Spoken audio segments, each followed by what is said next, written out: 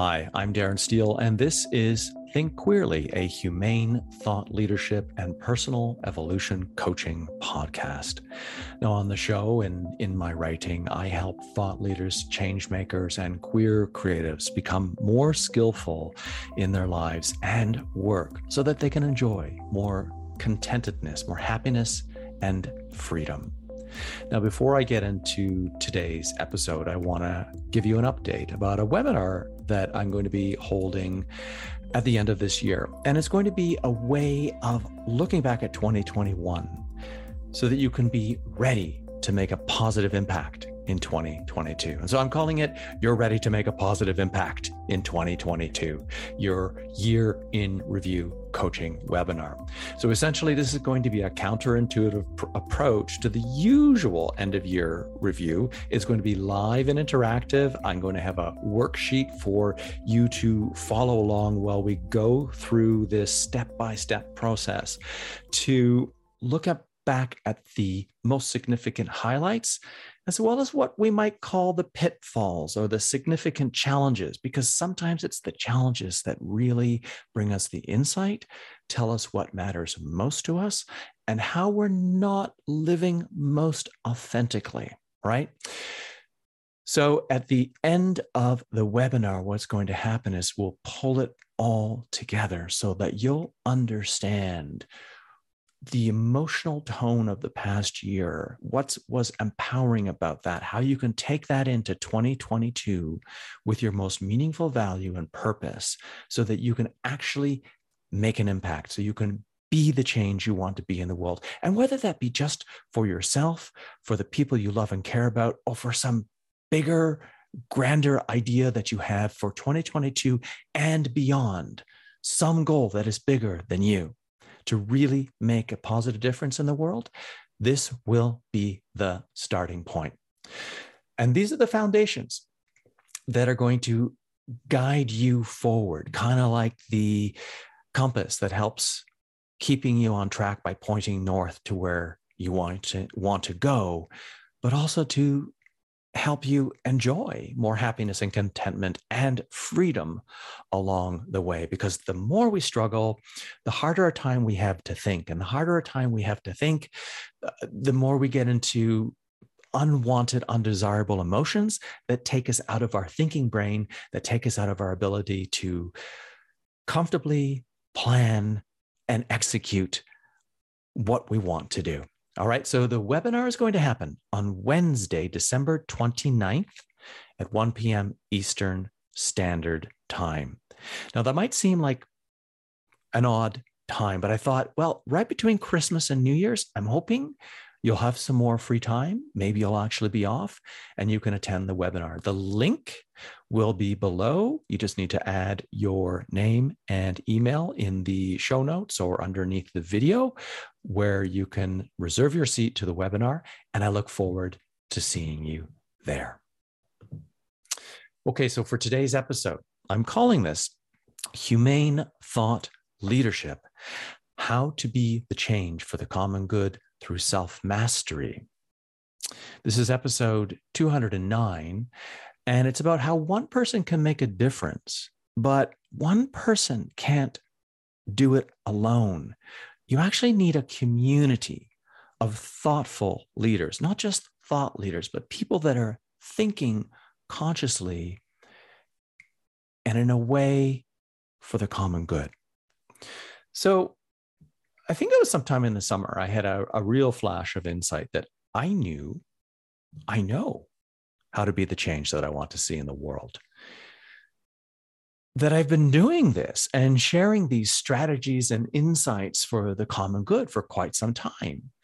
And I've been doing this because of the studying and the development, my own personal development as a coach and with the neuroscience of transformational training, and of the studying of the Tao Te Ching, this non-dogmatic, non-ideological way of looking at the world and seeing yourself and your place in the world for the common good.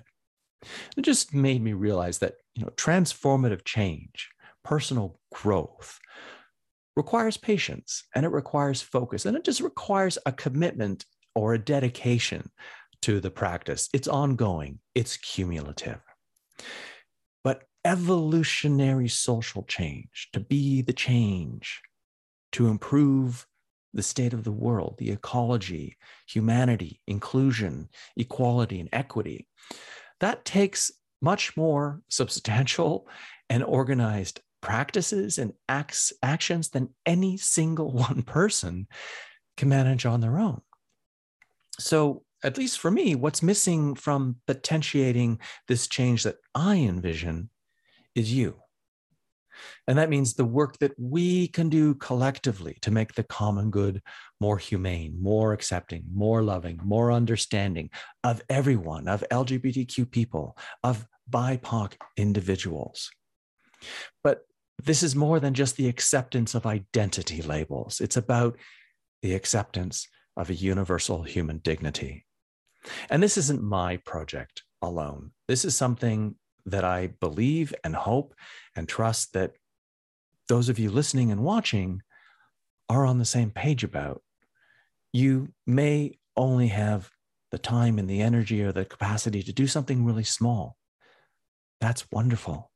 You may have the time and the energy and the funds and the wherewithal to do something really big. That's wonderful. It doesn't matter how much. It just matters that you do something. Now, maybe no, I don't want to say that. I envision a world that respects all of humanity. I have to have that vision because that is a vision that I know many people hold and are aiming towards. And if we don't have a vision like that, then what's the point?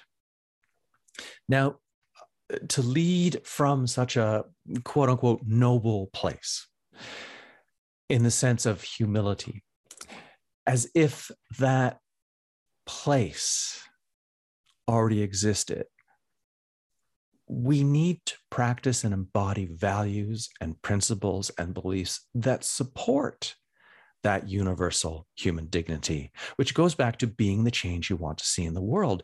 You have to act, you have to be, you have to embody certain principles such that people see what you're doing, are intrigued, are impressed, are impacted.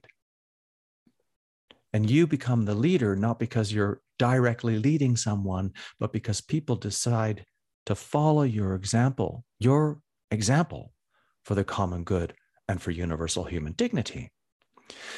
Now, here, I'm not talking about anything spiritual. I'm not talking about anything religious. There's no commandments. There's no set of rules to follow. There's no template. There's no, okay, you got to join my group here and we're going to drink the Kool-Aid. No, I know I'm being ridiculous and facetious, but this is what I call the personal responsibility of cultivating a loving, equitable, and harmonious humanity, one that I believe is both individual and collective, meaning I feel this is important. If you feel this is important, that's two. If more of us feel this is important, then if this creates a domino effect, then more of us recognize that this is an inherent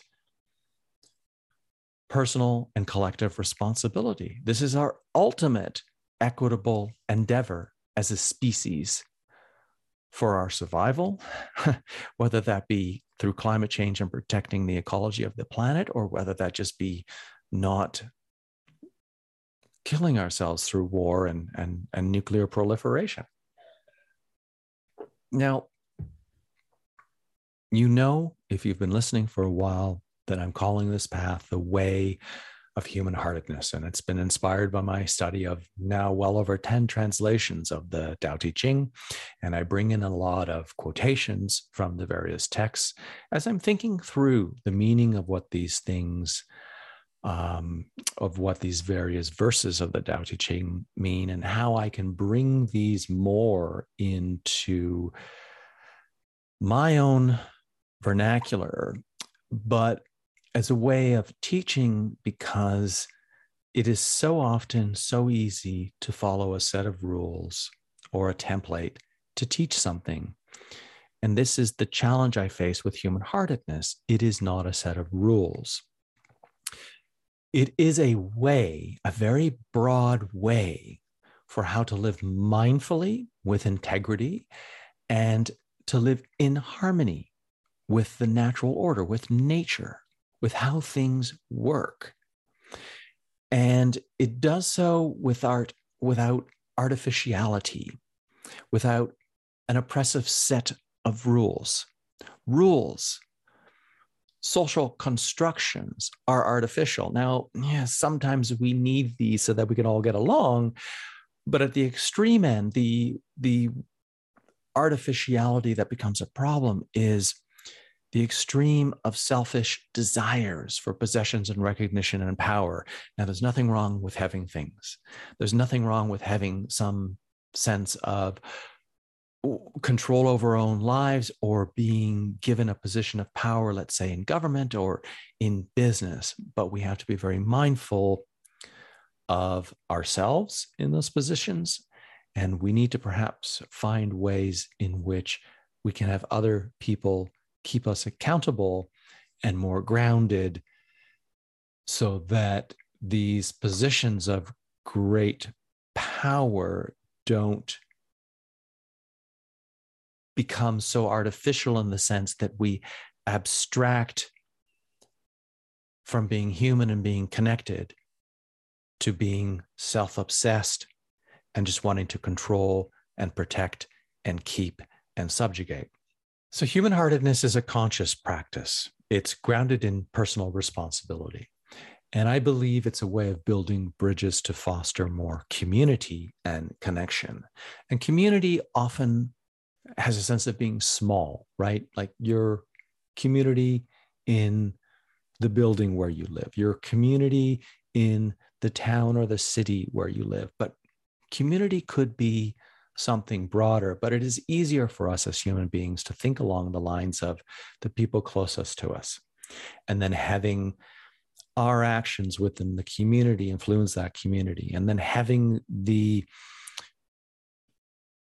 actions of the community as a whole begin to affect other communities. Now, human-heartedness as an idea, as a way, prejudices no one. Human-heartedness as a practice accepts every person for wherever they stand in life. And it recognizes that we all come from the same source. We all come from this planet, thus we all come from nature. And our human nature is what connects each and every one of us. To get a little metaphorical, human-heartedness is like water. It is like the river that flows into the ocean. So if we pollute a river with a lot of toxic chemicals and garbage, and in this sense, the garbage of blame and shame and division and inequity and prejudice and tolerism, racism and hatred, that river is going to be one muck mess that is going to end up polluting the rest of the world. And if we pollute more than one river, all of these eventually feeding into lakes and then eventually trickling down, flowing down into the oceans, we are going to have one awful environment that is toxic to our very human nature. So just as we can approach proactively the reduction of harmful environmental chemicals that we put into the water, that we put into the earth, that we put into the air, that irrevocably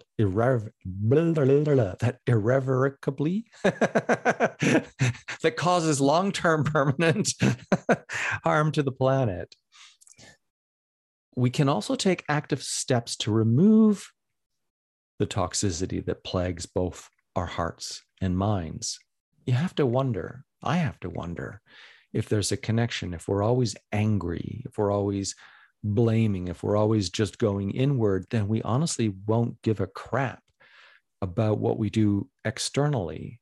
So if we are toxic on the inside, then we will do things that damage the planet on the outside because we just don't care.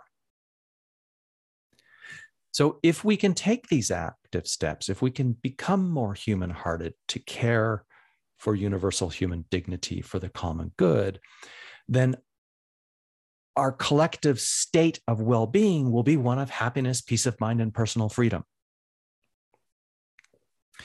And if this is actively something you're doing, this is my intention that for myself practicing this, I know how it's influencing and impacting my life. I hope that what I impart to you by almost bombarding you positively with these ideas of how you can experience more happiness, personal freedom, and contentedness or peace of mind, and then offering you the strategies, is having an impact on your life. This is like then having fresh, clean rivers flow into the ocean and begin to cleanse the source. Now, this is connected to our purpose. And if you don't know what your purpose is, if it's not clear, if it's not compelling, then how are you going to know what direction to take in life, right? Your purpose is kind of like a map. Your values are like what make the arrow in the compass point to true north. And one of the most well-known expressions from the Tao Te Ching, which is usually incorrectly translated, is this: a journey of 1,000 miles begins beneath the feet. And that means that when you're grounded, when you have a purpose, when you have a mission, when you know what you stand for in life, when you know what you believe in, when you know what you value, when you know what you want to accomplish, then you know what steps to take from where you are now. And you will always be in the present moment where you are. And I know it's like that paradox, right? But to know where to go next, you have to know where you stand now. And life is a journey. You know, if we don't move, if we don't take action, we will stagnate like water in a pond that has been cut off from flowing out or having something flow into it other than the air and the sky raining down whenever rain comes in. That was awkward the way I said that, sorry. So if you're going to commit to this 1,000-mile journey, if you're going to commit to some big, meaningful, impactful goal to change your life, to change your community, to change the world, you need to know where you're starting from, and you need to have a very clear plan for how to reach your destination. Every single task doesn't need to be worked out, but you're going to need to have it chunked out in enough of a way to know what are your first steps. What's your first smallest step? And of course, there's no guarantee that you're going to get to where you're going. There's no guarantee that you're going to accomplish that goal. You may change your course entirely on purpose or by accident.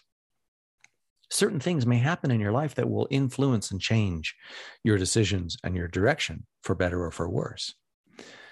But if you're consciously aware of what you stand for, what you value, what you believe in, what's most meaningful to you, you will act with integrity in how you make decisions and how you interact with others along the journey of your life. So think of it this way: when you know what you stand for, you simply have greater prediction and response in life. You're better able to manage your emotions and your choices when things get difficult. Because if you really know where you're heading, why you're going there, and what you need to get there, then an emotional bump, an unwanted situation, is just an obstacle. And you see it as an obstacle in the path that is part of the growth, that is part of the experience, that is normal and to be expected. And your integrity is that authentic part of who you are, your true nature. And that's what you rely on for your support, going back to what you stand for, your inner root system that connects you with the change you want to be in the world. So the question I have for you I always check in with myself with this one, is what you stand for making a meaningful difference? Is what you stand for in life making a difference? Now, I guess you could say in some ways, sometimes it might be a privilege to have the capacity to make a difference, but I think we can make a difference whenever we choose to, because it's not the size of the difference that counts, it's the intention.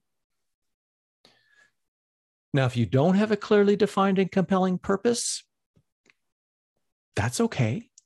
You can make one, you can write one, and don't feel bad if you don't, because this is not about judgment. This is not about, why haven't you done this yet? Maybe you've never thought of this. Maybe you've been going along in life and you've been doing really wonderful things and having an impact. But if there feels like something's missing, then maybe it's time to really refine and align with what's most meaningful to you and how you can live more of that integrity in your day-to-day. Like I said, everyone can make a difference, no matter how small. It's the intention.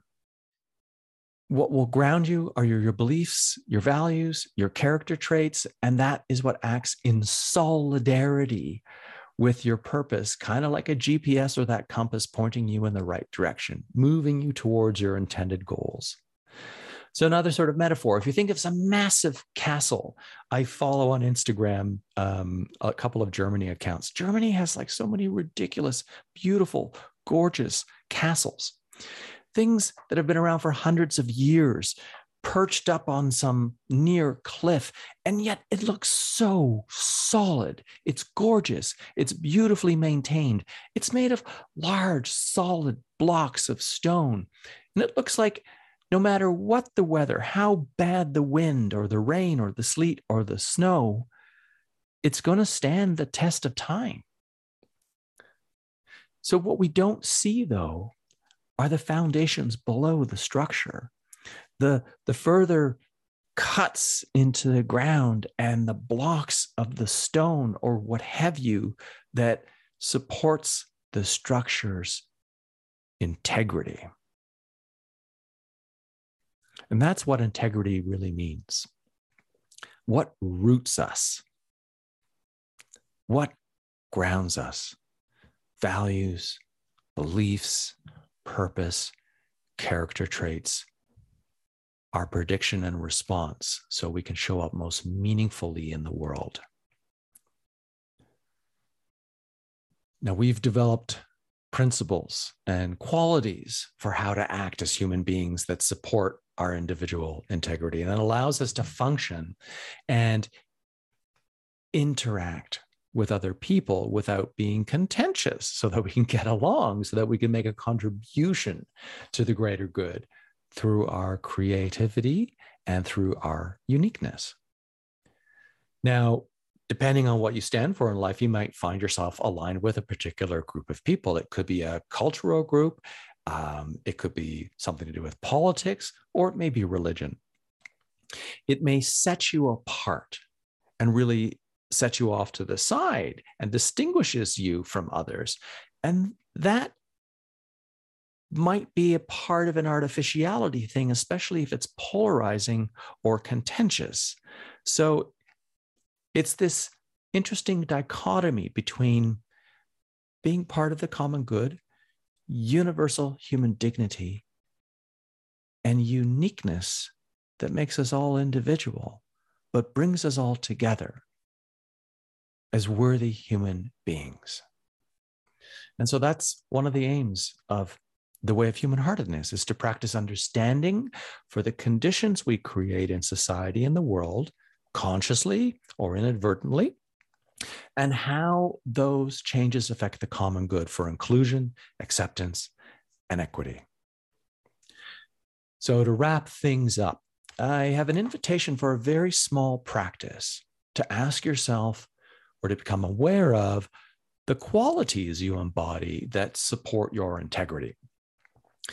So here's how you can put what I've spoken about in today's show into practice. This is a very short, simple exercise, literally 2 minutes tops, to determine a little bit of what you stand for in life.